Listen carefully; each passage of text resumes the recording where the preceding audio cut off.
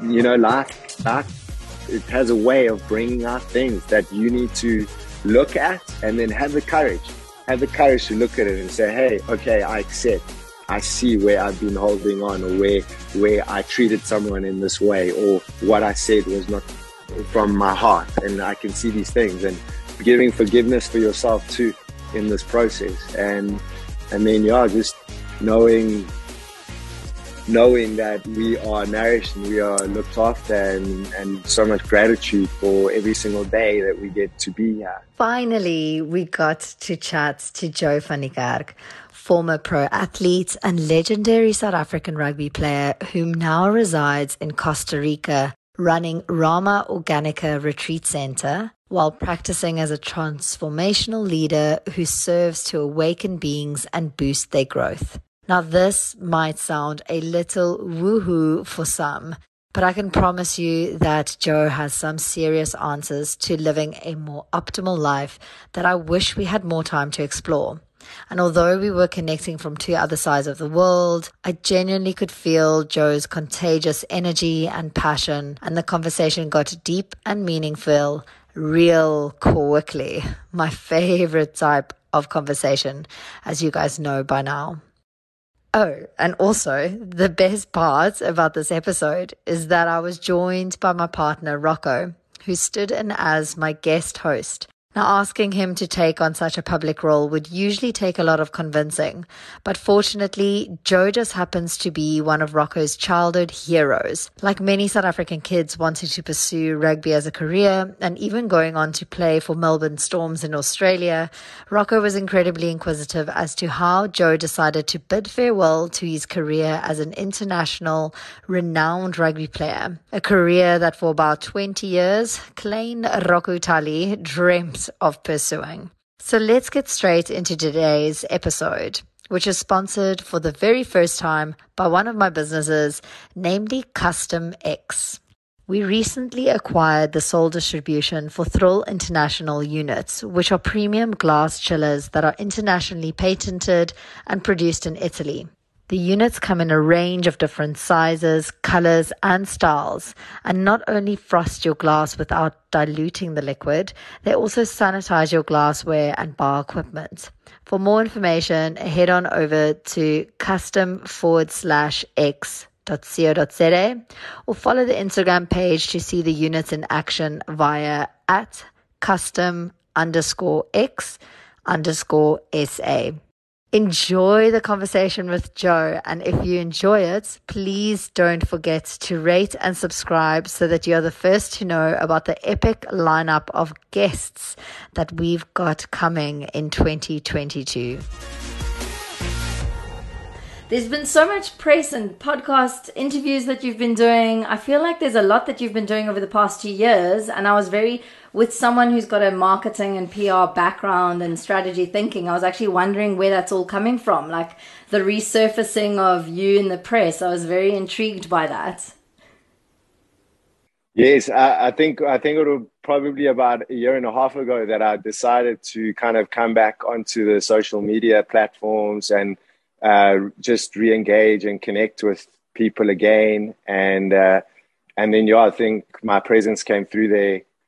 From being off it for I think I was off it for about 5 years since I stopped playing. So yeah, that was a very a lot of growth happened through that the last year and a half, and then obviously opened some opportunities for connection with people that I'd known before and new connections, and so I see the beauty within it, but I've also come through a lot and recognize a lot within it too, that the both sides of all of it. So I've got the contrast.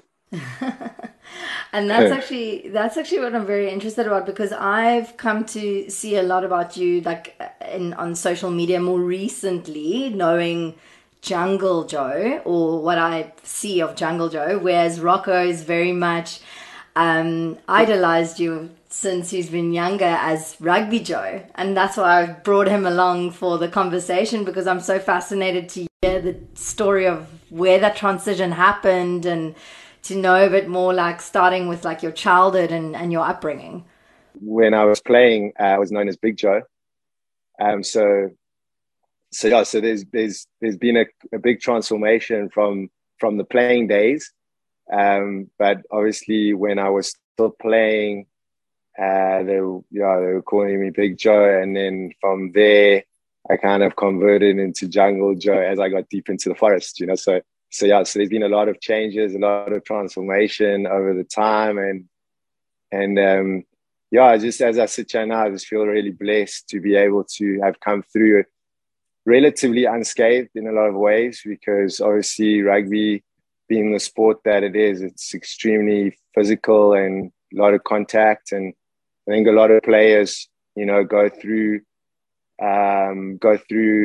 very much the highs and lows once they come through and they end their careers. And so that's a big part of kind of what I've been sharing a lot as well with ex-sports athletes, as well as other human beings that are just going through a lot of transformation. And I think that's one of the things that we all go through in this life. And I actually heard a beautiful thing about that, because I'd always been someone that was like, I need to transcend this thing. And I don't think there's anything wrong with that. But then I heard this quote from a beautiful spiritual master, Sri Muji, and he says that we don't always have to transcend. We can just be nothing. And what that actually meant for me was a lot in my life, because I've always been someone that, determined to transcend and had this like big emphasis on transcending adversity and hardships and obstacles. And I think that that's a beautiful thing too, to be able to transcend, because life is actually essentially transcendence. However, it also is the idea that, the beingness and the nothingness and those, so that's delving into a whole deeper spiritual realm, but just that touched my heart a lot in terms of my own process. That's amazing. I love hearing that. And I know, Rocky, you wanting to start with a big Ragas question. Also, you just Yes, man, it's so crazy. I can't believe that we're actually speaking with you. I mean, yeah, it's actually amazing. It's so crazy.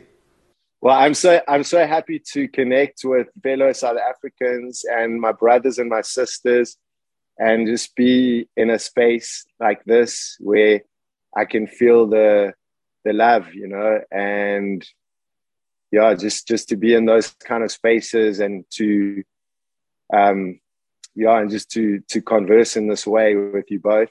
I think it's always such a privilege to be able to share whatever experiences we've gone through. And I think it's also about like sharing those experiences, because a lot of people, and this is what the beauty about podcasts are, and the SA Stream podcast specifically, it's a lot of people being able to share their story.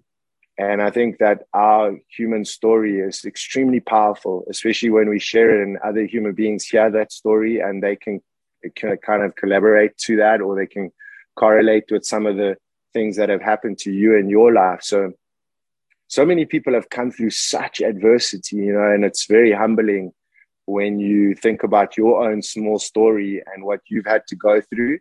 And then you recognize that other human beings and what they've been through and the things that they've transcended in their lives. And it always brings me this kind of sense of, humbleness when I actually tap into that, because I see like, oh, wow, did he go through that?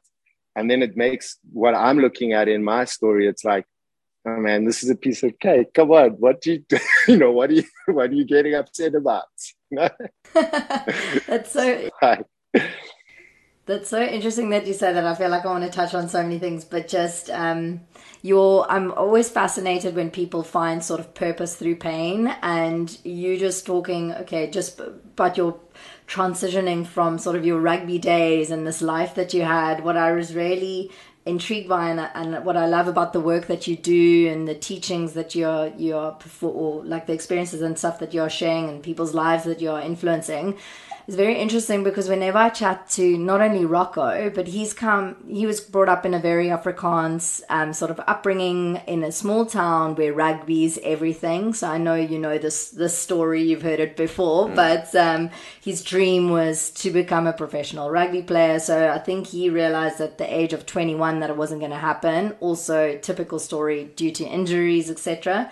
But had his fair share in showcasing a lot of talent, and it was going to be his career of choice. And just that he's quite positive about the past. He can talk about rugby, but a lot of mates and people in similar situations have got a lot of pain for not being able to achieve what they thought their sort of lifetime goal was. And I find that we've spoken about your career and quite a bit in that, Rocco's schooled me in how unbelievably talented you are and the things that you've achieved. And it's so interesting and awesome for me to see that you've moved into a space where you feel more happier and content, and you can take this past experience and help others. I think I'm like beating around the bush, but basically what I wanted to say is like, I know that Rocco and his teammates and people that didn't reach those goals, and a lot of I'm in mid-30s, but you can see that a lot of guys that still have chips on their shoulders for not having achieved those things, which is crazy to think because now we're older, more mature, but yet we still have hang-ups of things that we wanted as teenagers. Yeah, no, I feel, a lot of what you said. I think aspirations as a young South African, the opportunities that lie within, going for, being a rugby player or a sportsman in general is it's a very appealing thing for South Africans growing up, and especially, young South Africans going for that. And I think it's also partly because of our past, of course. Traditionally, the 1995 World Cup, when we, all of that, it holds very strong in South Africans' minds, especially the 1980 models and the ones that are a little bit like 1980 to 1985 or 1980 to 1987. Those generations really have a strong pull towards rugby. And I think it's also partly because of the sport and the unifying kind of abilities of sport, and specifically in our country, rugby, as you would say, like Rocco, no, but it's a religion, rugby. People are completely like in it and kind of almost becomes like an obsession. So yeah, I would say that for a lot of the youth that are growing up and a lot of people that have come through that are now older and more mature, we can really look at this and we can say, hey, but I'm still potentially carrying something that happened to me 10 years ago that was perceived as a unsuccessful thing. But then what we can also look is, what did that bring me? Where am I now in my life? And start shifting the perspective in a more positive way because obviously what we've done in the past is gone. We've all heard about that, but the present moment. And then obviously when we're projecting into the future, this doesn't exist. What it's doing is taking us out of the present moment. And so I can guarantee that anything that's happened to someone in the past where they perceive it to be a failure in the present moment right now, they need to check themselves and look at that, because actually where they are right now, living in the past and reinitiating those emotions, unwanted emotions, where they haven't succeeded. And this is the other question that I pose. What is success? What is success? Because for someone in society, maybe success is climbing the echelons of getting higher in the hierarchy of becoming the CEO of a company. There's nothing wrong with that. But then is it any less success to be the farmer who cultivates his own organic products and own organic fruits and veg? So it's a very interesting kind of, through the questions also that you posed to me, it made me reflect a lot upon how we are perceiving these things in our lives and where we're looking at it, from where we're looking at it. And that's a crucial thing. in this path of healing and transformation too. But I really do believe that, like, if we are looking at these things that are arising in us, within our minds, and sometimes the charges within our, the emotion that it brings too. And how powerful the mind is in this sense. So specifically how it records old memories from the past. And one of those memories is, I didn't become a springback. So we hold this as a very strong thing within our psyche as well as in our bodies. And a lot of times we reenact that exact feeling that we had when we didn't make it, or when we had that big injury or whatever it was. And then this brings us, we're in the present moment and we feel all of this. And it's like we reenact that. And then we keep kind of processing it and keep reaffirming it by our belief around it. What do you think younger Rugby Joe would, like, that typical question, like, what do you think your younger version would think if you were to tell yourself, like, where you are now, like, where you are living in this amazing life that you're living? Like, what do you think your younger version would think of it? Oh, well, I suppose that they would look at it and probably be, wow, what happened to him? Joe, is that you? But I think, I feel that, just one thing also is that, for any of the youngsters that are coming up, there was a couple of things within that, because I was interested also to know this thing around competition, that, like, a lot of our conditioning and where we've been and how we're brought up kind of can push us more into that competitive field where we're competing a lot and we're trying to become number one and all of that. So there's that side of thing. And then there's also that some youngster could be growing up and maybe not essentially really pulled towards competing. And so this is where I think there's a massive avenue for development of these beings when they're coming through, is that giving them the outlet for creation, giving them the outlet for they're not kind of resonating with competition, but they can have an outlet where it's like, I can do yoga, I can meditate, I can explore art, I can play music.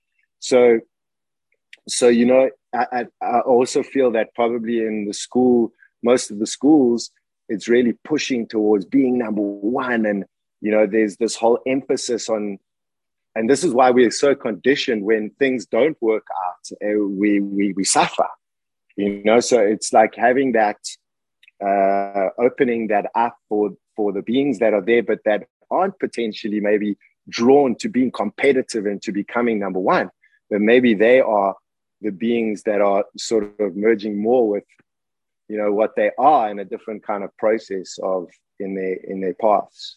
Yeah, totally. What's here, Rocco? And I wanted to ask you this, like, what, going back 10 years, 15 years from now, like during your peak of your rugby career, did, like, the overall where you realized, listen, this is not for me, I need to change my path or whatever, like, was it a thing that happened, how can I say, like, at a specific moment, or did it happen over time, or were you like playing, say, for the last 2 or 3 years thinking that, listen, this is not my kind of thing anymore, I want to get out of it, I want something new, how did things change? That's a beautiful question. I think what, for me personally, what happened was I got a really a heavy injury towards the, like, probably happened about 2.5 years before the end of my career. And it was a pneumothorax. So I punctured my lung.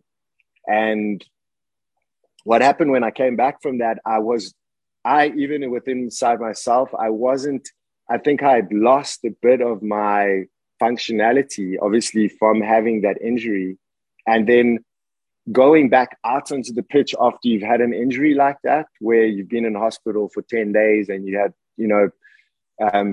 a lot of pain and a lot of, even emotional things to have to deal with. And then kind of reintegrating and coming back onto the field, I still was giving it my all, but then you're kind of a little bit more tentative, as you would know, like when you come back from injuries. So you're a little bit more tentative. And then just the process of the capacity of what this body has, I've been blessed by this body to be able to be given that. But I think that's where it kind of started for me after that injury, where the capacity of the body was not able to give on that level, 100% or 120%, and so I did all the training. I continued to be consistent, showing up, doing what I had to do to keep myself in shape.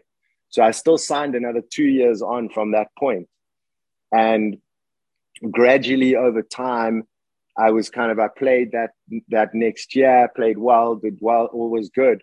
But then gradually towards the end, I really started to recognize, and I think that was my major hit to my ego, was when I was an integral part of the team, and then suddenly I got kind of put on the side. And through that process, that led me into more of my own growth. I kind of looked at these things and once again said, okay, but how are other people perceiving situations like this? All these unwanted feelings came, a feeling of rejection, different things like that. And how are other beings perceiving this? And so that led me into a whole another path of just exploring more the inner work, and this was probably 6 months to the end of my playing days. And so I really look at it as like the impetus to what led me to where I am right now. And then not allowing that situation, me to become the victim of that situation, but me to really look at that and accept where I was, and then move through those unwanted emotions which come up when we're not getting what we want. Yeah. So I mean, you were still like big time in the, like, how can I say, like the team environment and the culture, the rugby culture. Everything was still good, well, strong. I mean, I reckon being in that kind of, the energy around you all the time is just next level. For everyone being on high at all times, it's such an amazing feeling, and I miss it big time. And yeah, it's such a big change for you then to sort of move out of that whole space of being part of a massive team with a load of talented rugby players, athletes, and like how the whole change just took place. Yeah, so that's such a, I can feel your passion as you talk about it, and I'm just as passionate. We it's such a beautiful thing being in a brotherhood and in a team, that you're all playing towards a specific goal, or you have a vision, and you're playing together, and you do anything for your mates, you do anything for your teammate. You would, literally, there was teams that we were in, and especially this last Toulon team, but then even before that, no matter what it took, if your brother missed the tackle, you would make the tackle for him, or you were willing to put everything on the line for your teammates.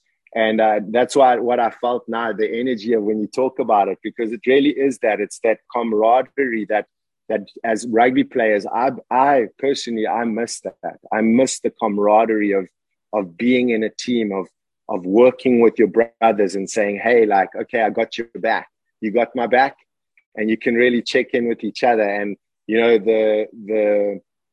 just that team spirit that comes with that, and that's built. And especially when you start winning together and you go from like kind of the lows, and you've been in relegation, and now you get promoted, and then you're in the promotion, and now you're in the top level, and now you're playing. And to be in teams like that, it's such a privilege to be with your brothers and playing for each other. And so yeah, I really relate to that.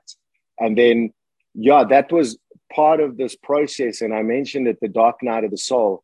It's when things aren't in alignment anymore with your inner world. And that's really what I felt towards the end, because for instance, like going out and having good times, at some point in time when you reach the point where that's not serving you anymore, and that's not serving your inner world. So you kind of like, okay, well, where am I then? And I remember that happened to me towards the end. Was we won everything with Toulon, the Heineken Cup, the Champions League now, and the top 14. And I was actually relegated. I was part of the squad, but I wasn't in the team for those last 6 months. And so for me, I was actually, out from the team, but I'd always pumped positive energy all the way up until my last day. And then I remember the team came back and they were celebrating in Toulon, and there was like thousands and thousands of people. And it was just like, it was a beautiful thing. And I celebrated it with them. But I had this voice inside that just said, I don't know if I can do this anymore. And I think I had really reached my extreme of parties and of, jawling with the Oaks and just, everything to the max, everything. And so I came to that place in my heart where I said, I'm okay with this shift and with this transition. And, maybe other people turn to things in their lives once they finish their rugby careers.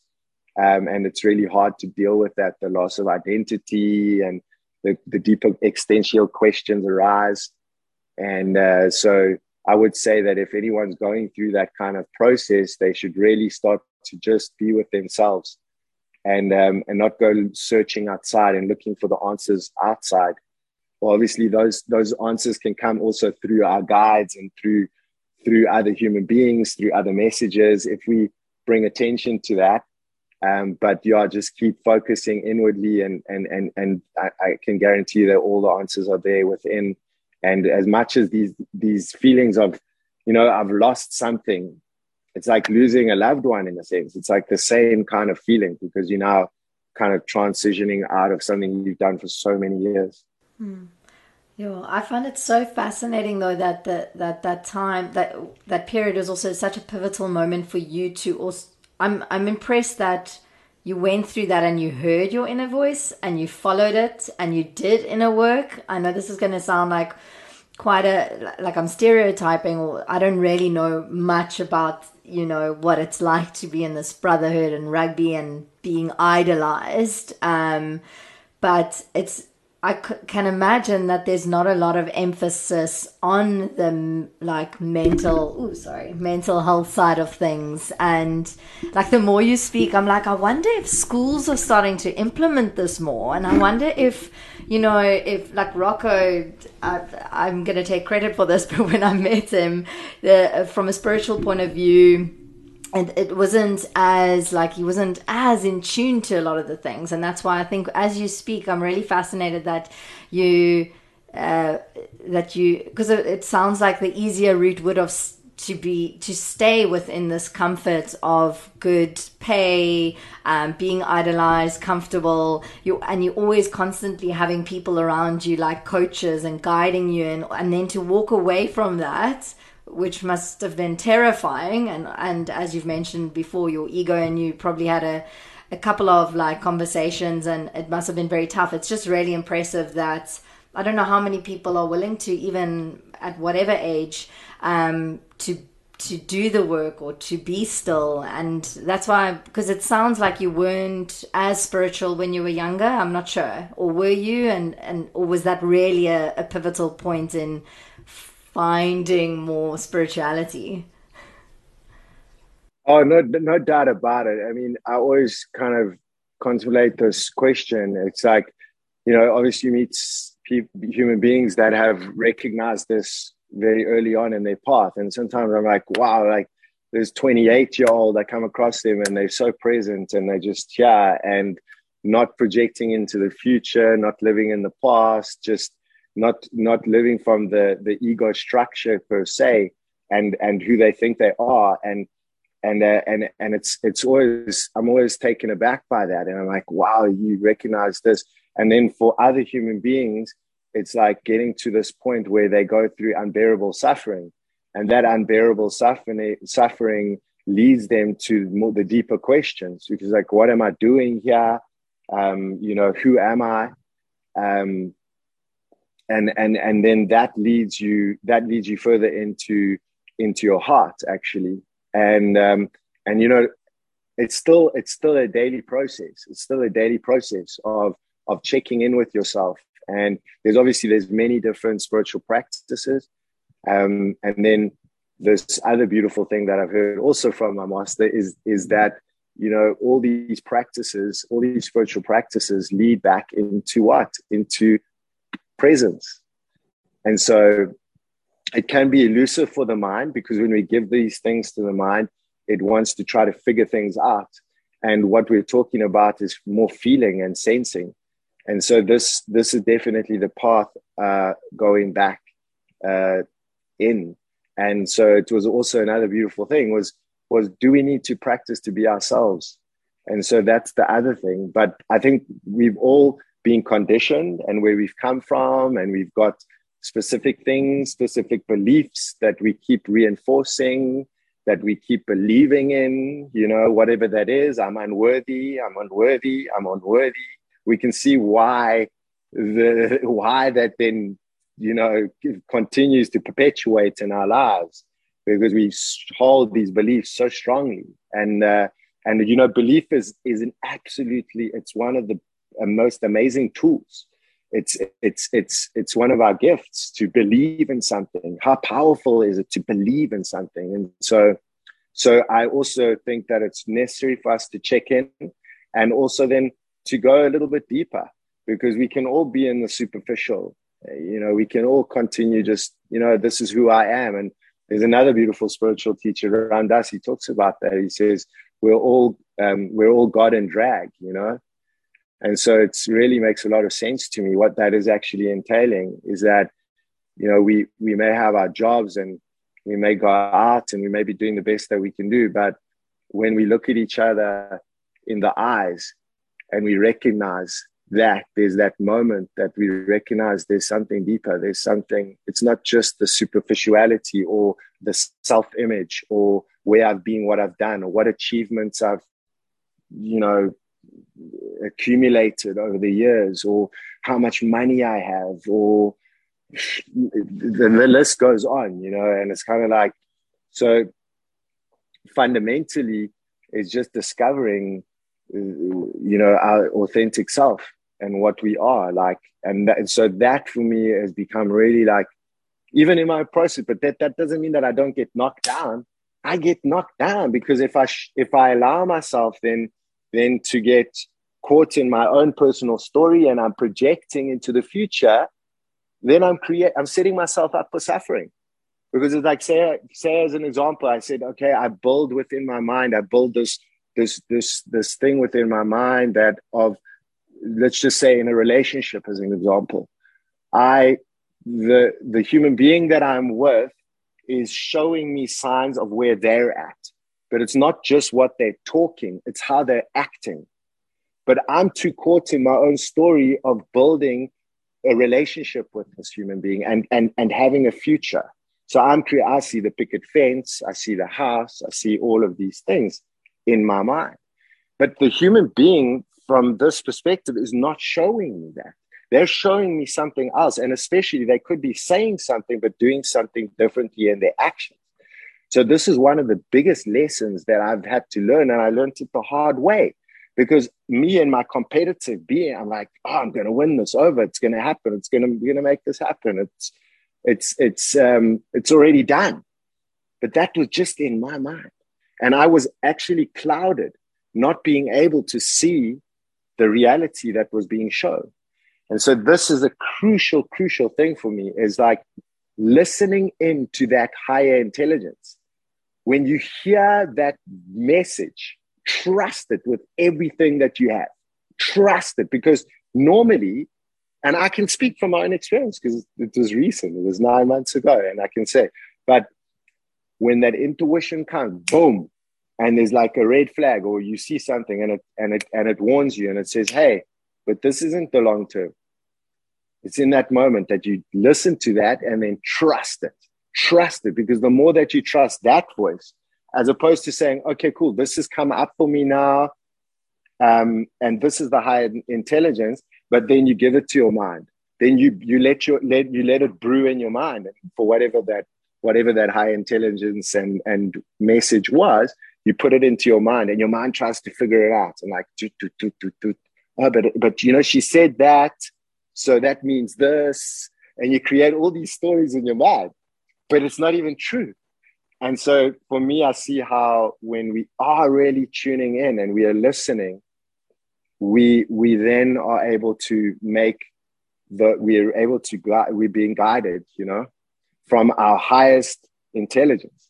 And so that makes a massive difference. And I can honestly say the suffering from not listening to that, I'm here testament to say, listen to that, trust it, because it's going to be your biggest guide through this life. So yeah.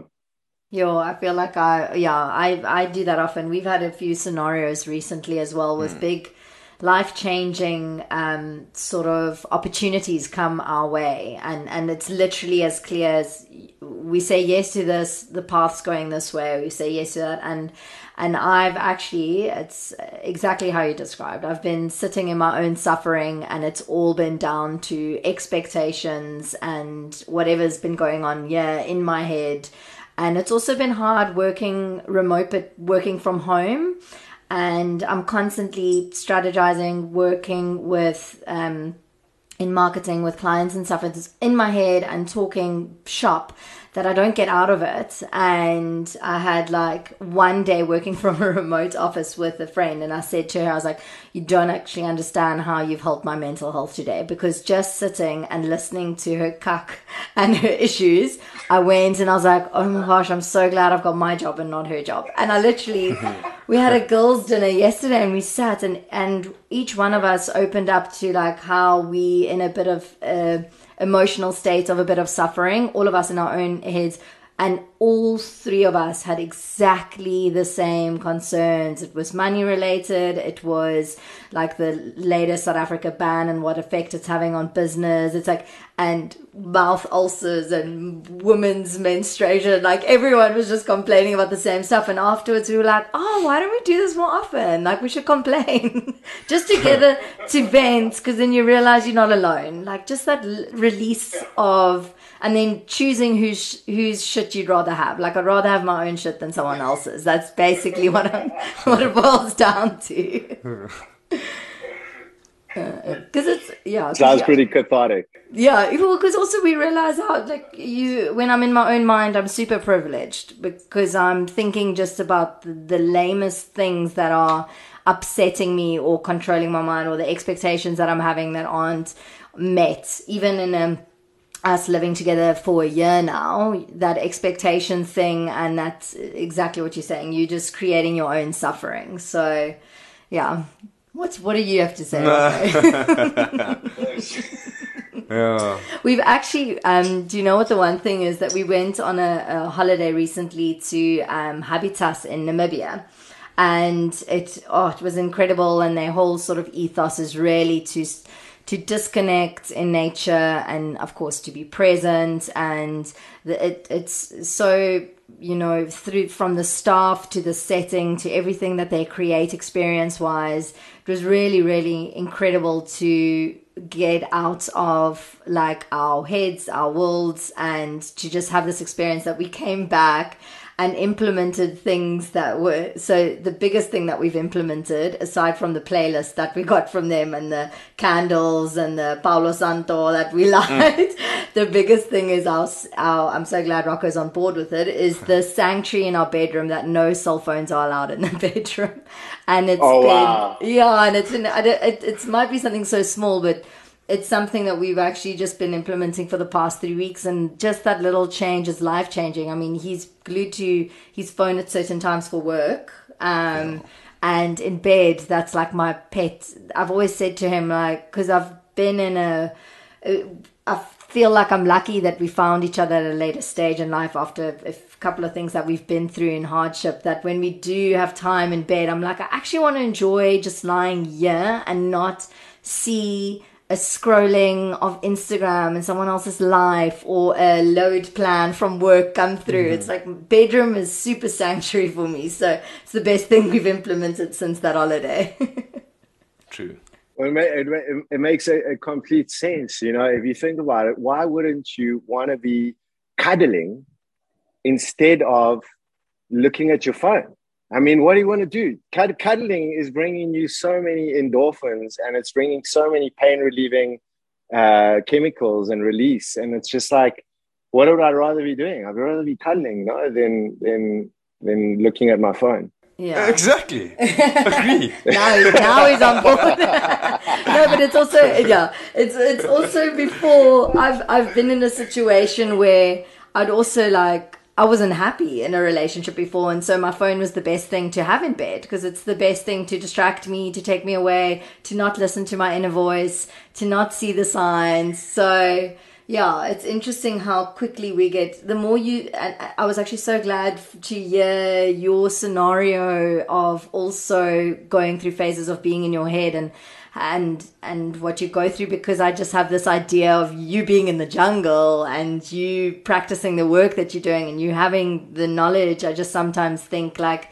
that was one of my questions, like, do you ever have those down times, and how do you, like, what's your pep talk? How do you pump yourself up if you've ever in a downer? Like, do you experience consecutive downers? Do you experience self-sabotage? I don't know why I'm putting you on a pedestal, but No. I think that's all valid, and you know, as human beings, we all go through strife and suffering and things like this, and self-sabotage. I would say that, you know, the last 9 months in the form of like transformation has been one of the biggest periods of my whole entire existence, and really related to relationships, and specifically romantic relationships, and how in a relationship, how things come up for you, and specifically things that you thought. Just a little bit of context and why I'm mentioning this was like, for 5 years, I was like absolutely like, I was on a path of devotion, celibate. I wasn't having sexual relationship, things like this.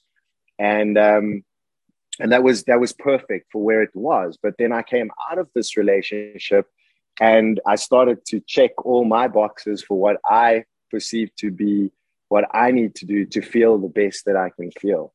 And things for me was like going out, pumping some weights, you know, really looking at my diet and what I'm putting into my body. I actually moved on to a ketogenic diet. I went to carnivore eventually for about 3 months. I was meditating in the mornings. I was just out in nature and visiting the river often, and just really like being here, you know. And so through all this process, I really felt a lot of peace. And then all of a sudden, I started to like contemplate the idea of actually potentially spending some time with someone else, maybe going on a holiday, but nothing serious. And and the universe delivered that. And then I was like, wow, okay.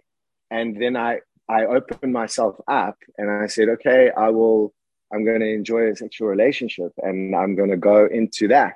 And well, can I tell you, the things that come up for me that I thought I had already put to bed.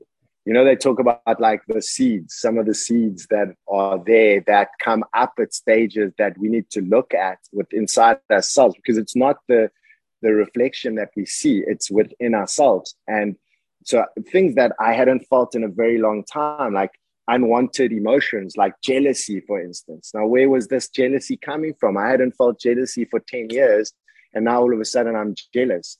And so it was a very interesting process for me. And so I noticed all of these things that came up and the triggers and different things. And obviously a lot has changed because I wasn't in a reactional state to what I was feeling. And so that was a big shift for me and paradigm for me in this life was to actually notice that, okay, this is coming up for me. It's coming really strong and it's a feeling in my body, but I am able to just witness. I'm able to just see this and not have a reaction towards it. And then to methodically process and question and, okay, well, why are these things coming up for me? And so I discovered a ton through this process.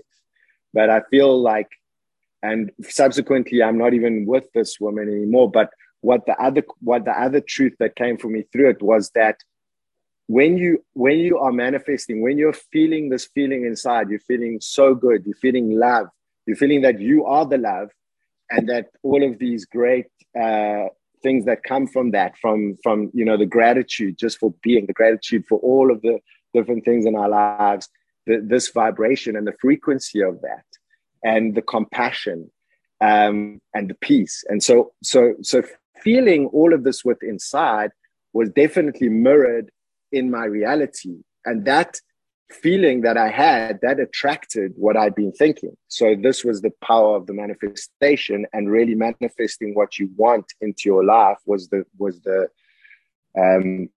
feeling that I was feeling inside, and the future that I was creating through the thoughts. So magnetizing that towards ourselves. And the great Dr. Joe Dispenza, he talks about this too. And I related to that because I was like, oh my gosh, this is exactly what happened to me. So it manifested in physical form.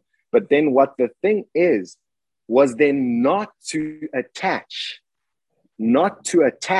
to that beautiful physical form that presented itself, but rather to be an appreciation for what had been delivered by the universe. But as a human being, what happens? We immediately want to attach. We want to say, okay, but now you belong to me. And we want to create this whole story around that. And this attachment comes in. And so this was really where I had to check in with myself. And I actually, for some time, I went very much into that story, and the story that I created in my mind that was just in my mind. And as I mentioned before, the other red flags that were being shown to me, I was unable to see that. So just through not being able to see that, I continued. And what that led me further into more suffering. And until eventually a point where I just had to end. I had to stop, because I had learned all these lessons, but I was just actually allowing myself to suffer more. And but the key to this whole process would have been, thank you to the universe. I mean, so much appreciation for this. And then recognizing, being here, being in your heart, but recognizing, okay, this being is not where I'm at. Maybe I want to create a future. Maybe I want to create a family. I want to be, have a long-term relationship, but this being was not showing me that. So if those are the signs being shown, then let me not attach. Let me be detached from this. Let me just be in appreciation and show unconditional love, and then certainly be able to let go, which I feel is an art in this life, to be able to let go and not to attach. Because as I study the Buddhist principles, and the 3 principles that keep human beings in suffering, one of them is attachment. The second one is ignorance. The third one is anger. So that the first one, attachment, I've literally lived through this, of being attached to an idea, being attached to a physical form. And at some point in time, we suffer. And so yeah, you asked me that question. It's a little bit loaded, but I, of course, going through suffering. But I think the most important thing to come through is to recognize where you need to make shifts in your life too, and how you're perceiving or how you're experiencing certain situations from your heart. Yo, what a journey. That must have been quite like a relationship after so long. And you've obviously got a lot of drive and passion. There must have been a lot of highs and, like you said, a lot of lessons learned. So I think that's fascinating. I want to know, I feel like you've got so much to offer in like you've tried now keto, you're obviously very, very talented sportsman still and still into your fitness. What have you found in the past like 6 months or even more recently that's like really worked specifically for you for like optimal performance when it comes to like mental clarity, energy, physical, any new like recipes that you find have really worked for you? I personally I just feel that like the path of self inquiry is a very, it bears fruits. It's like checking in with yourself, and I think it relates to relationships in a massive way. If you're consciously aware that you can work on yourself and you're not projecting out to someone else and saying, "Oh, it's your fault," or "Why did you do this?" or it's looking within and saying, "Hey, okay, this is coming up for me. It doesn't feel good." Maybe you can communicate more clearly with whoever you're with, but then going within and then just so that's a big thing, self-inquiry. So it's checking in, it's seeing where you're at with your thoughts and where you are with your emotions, and where you're looking from. I think that's a massive thing on a daily basis for me personally. But then there's so many different parts where people are coming into that presence, of what they are. And so self-inquiry for me is one way through. And then also I love to take some quiet time every morning, just to recalibrate, to get into the center, and just to then start the day off in this way. I think then anything that arrives to you that could be potentially take you off that center will not, because you would have calmed the mind, you would have come into your heart, and then whatever's coming up in your day, it's like, okay, I'm going to deal with this. But it's like, you're not looking at it with this like, oh, damn, this is like the end of the world or whatever. So that really helps a lot for me. And then I would say that, yes, I experienced carnivore for 3 months. And that was also, I mean, if you're capable of eating that much meat, basically a tomahawk a day, that's quite a lot. And then we also have to think about the sustainability of that. But I look at it as a cause. I look at it as a healing treatment as opposed to a way of life.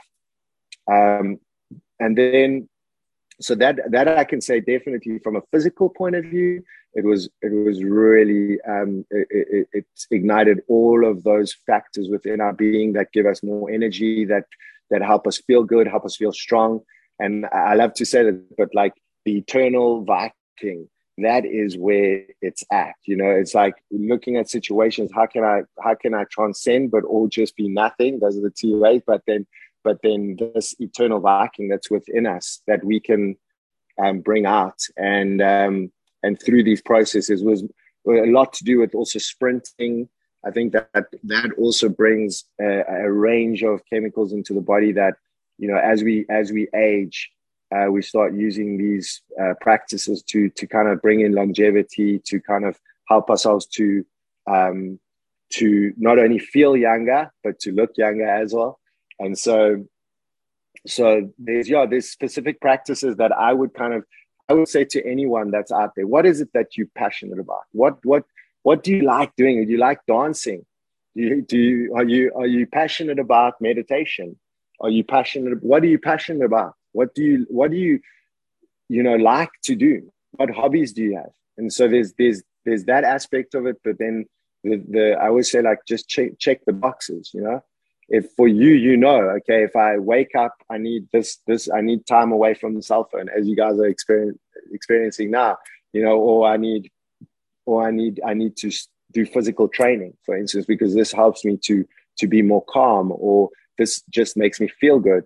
So there's a range of different things that you can look at, and we all know that they're all out there. They're very accessible to all of us, and so I just really felt that, and I'm actually in a process right now related to the nutrition.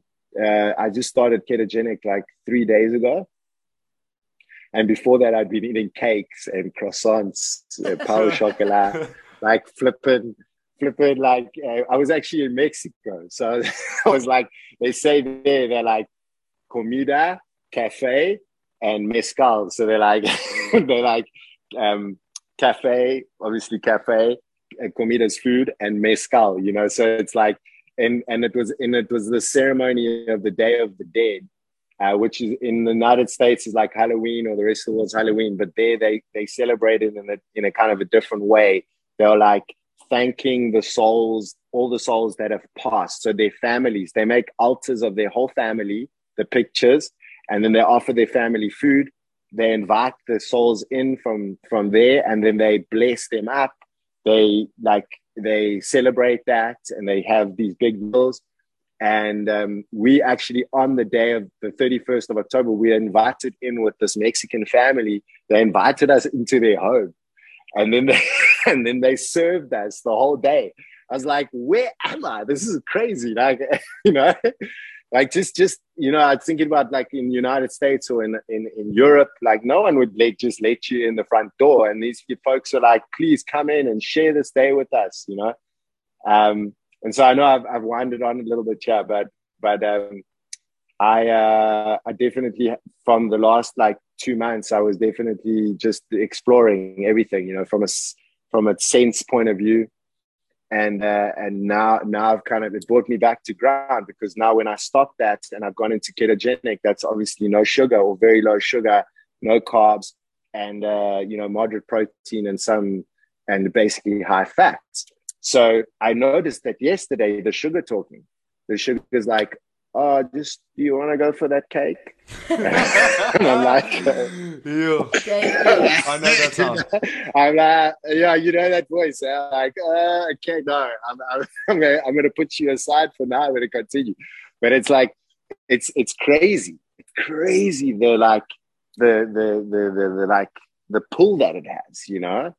And so it's been interesting just noticing that. But I've got my fat bombs. I don't know if you both experienced ketogenic, but I've got my fat bombs, which has got a little bit of carbs in it, but it's not too high. And that's got like very high MCT oil and stuff, just in case I start to feel like, oh, I need the sugar. I can just pop that in and it'll be okay.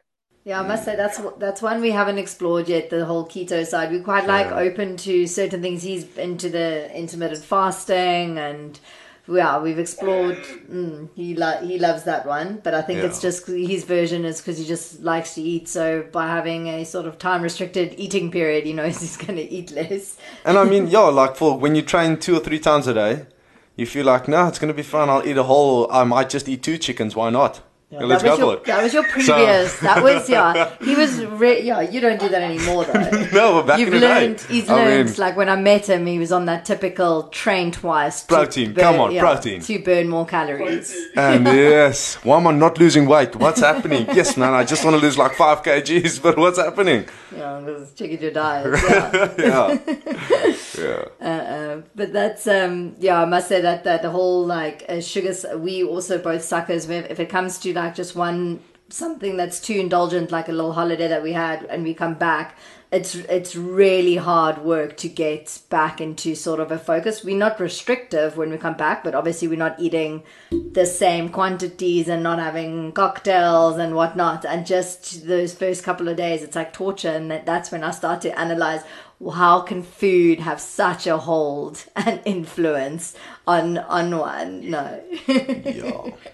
Yeah, I mean, it's been said that sugar is just as addictive as cocaine. So it's kind of like it's hitting the exact brain like part of the brain, hey, that where it like affects that, and our like it like that kind of feeling that it gives you, and then when that gets taken away, it's almost like, wow, I don't really feel comfortable anymore. And then it's kind of like, what's going on here? And I mean, it can be related to so many different things as well. Even the chemicals that are released when we fall in love or something. So it's like, and then when that gets taken away, how do you feel? Like, oh my gosh, now I'm checking in and saying, hey, like, and then where's the peace gone?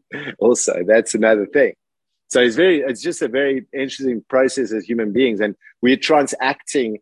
It's part of the play too. You know, it's one thing to say, okay, but I'm kind of detached from these things, but then also like we're human beings, and I think it's also necessary for us to experience and to have a good time, and you to experience the senses and to really, but not to get carried away and lost within it, I suppose. Totally. No, I totally agree. Do you have a question before I end off? Yeah, I just want to ask you one thing. Going back to the rugby days. Obviously. Like, that literally like that last day when you stepped out of the rugby life, your rugby career. Like, did you have some kind of plan, or was it like, fuck, what's the plan now? What's the plan? Where am I going? Like, did you know exactly, like, what's the next steps? And sort of what got you to be where you are today? Like this whole, I know it's been a super long journey, but it's also at the same time so interesting to see how, I just think overall how you changed as an idol, and how you moved within life and where you are now. It's super interesting, and yeah, I'd just like to hear your side. Once again, it's a loaded question, but I agree. Like, it's no, it's been a fascinating journey thus far, and I think that even to where I'm at the point where I am right now, I don't specifically know what's going to happen in the future right now. And I think from like our mind and our ego perspective, we kind of want to create this, you know, we project again, and then we create the story into the future. And so I think that just the one thing that I've learned, and specifically from the process of ending a rugby career, all that I knew, that I needed to honor my soul. I needed to honor what was coming up for me, that voice. That when I talk about that, I talk about the higher intelligence, because that's really what it is, that deep innate wisdom that comes up and says, okay, just honor yourself now, nourish yourself, look after yourself, give yourself the time, just give back to yourself, because all this process of just all of the carnage that happened through 15 years of playing professional sport, or however long it was, I think it was 13 years of playing professional sport. And, you know, I think I started when I was like 14 years old. I started playing rugby. I mean, some of these boys, they start from like 5 or 4 or whatever, but I started at 14. And so I've been playing sport like nonstop, and then specifically introduced into that world, you know, at a very young age, and then being exposed to all of these other legends, and and then living this life and going through that and taking every experience and learning and growing and coming through and hitting rock bottom at stages, but also then being at the high highs. So it's like all of these different contrasts, and then really coming towards the end where, as I said, like I had a bit of dark night of the soul. That was where I was not in calibration or not in alignment with what that intelligence was saying to me. And so that took some time to recalibrate. And then once I had finished, I kind of just moved into a sphere of wanting, as I said before, of wanting to nourish myself, looking at all the principles and practices to become a better version of myself. And then looking within. And so continuing that process, continuing to do the work, to detox, to clean. There's so many different healing modalities out there for us to kind of like recognize, to look within, to go within, to help us, to assist us. And then coming towards the end of that, but then also seeing that you're human, and that you're going to experience these, there's going to be times where, you know, you are going to go through things that are not necessarily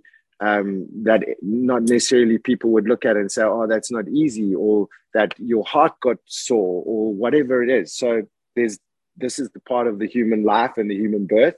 And I accept that, but also I see for where I am right now is that I also, you know, we can do the same thing over and over again and we're expecting a different result, but that ain't going to happen.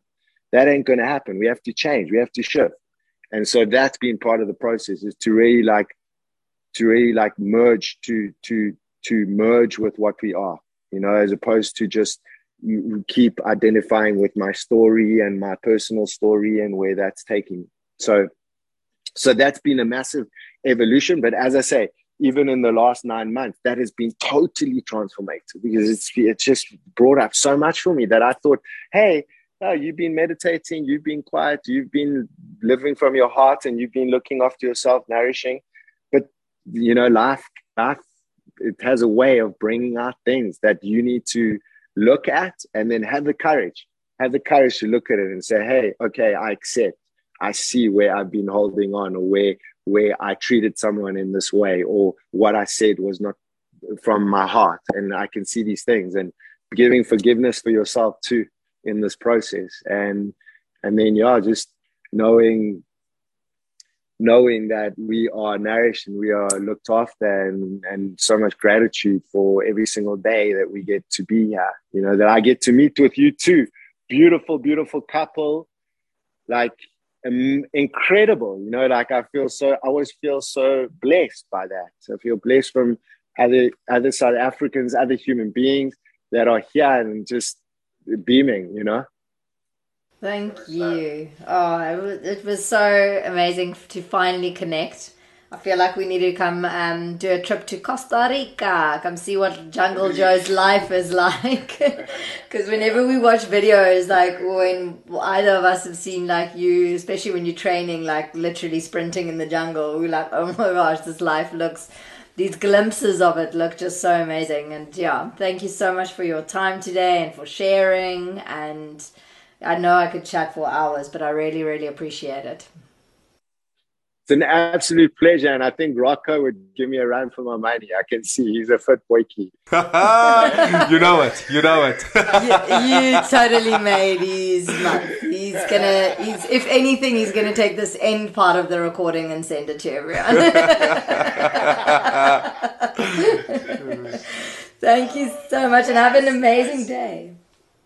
Yeah, thank you so much, Marissa and Rocket. Thank you so much for the space today. I feel so blessed, and just so happy to share with you both in such a wonderful space to be able to do that, and all the work as well that you're doing in kind of bringing these topics up that maybe us as men, we have this stigma that we don't want to expose our feelings, or we don't want to allow our feelings to be seen and to be shared, and also to live in our feminine, the aspect of us that is feminine too, and to explore that, the creation that comes from that, and the giving and the receiving, and the beauty that lies within our feminine, that the feminine that is within us. So thank you so much for everything. Yeah. Pleasure, and have an incredible day that side, and I know we'll stay connected. Yeah, for sure. Thank you so much.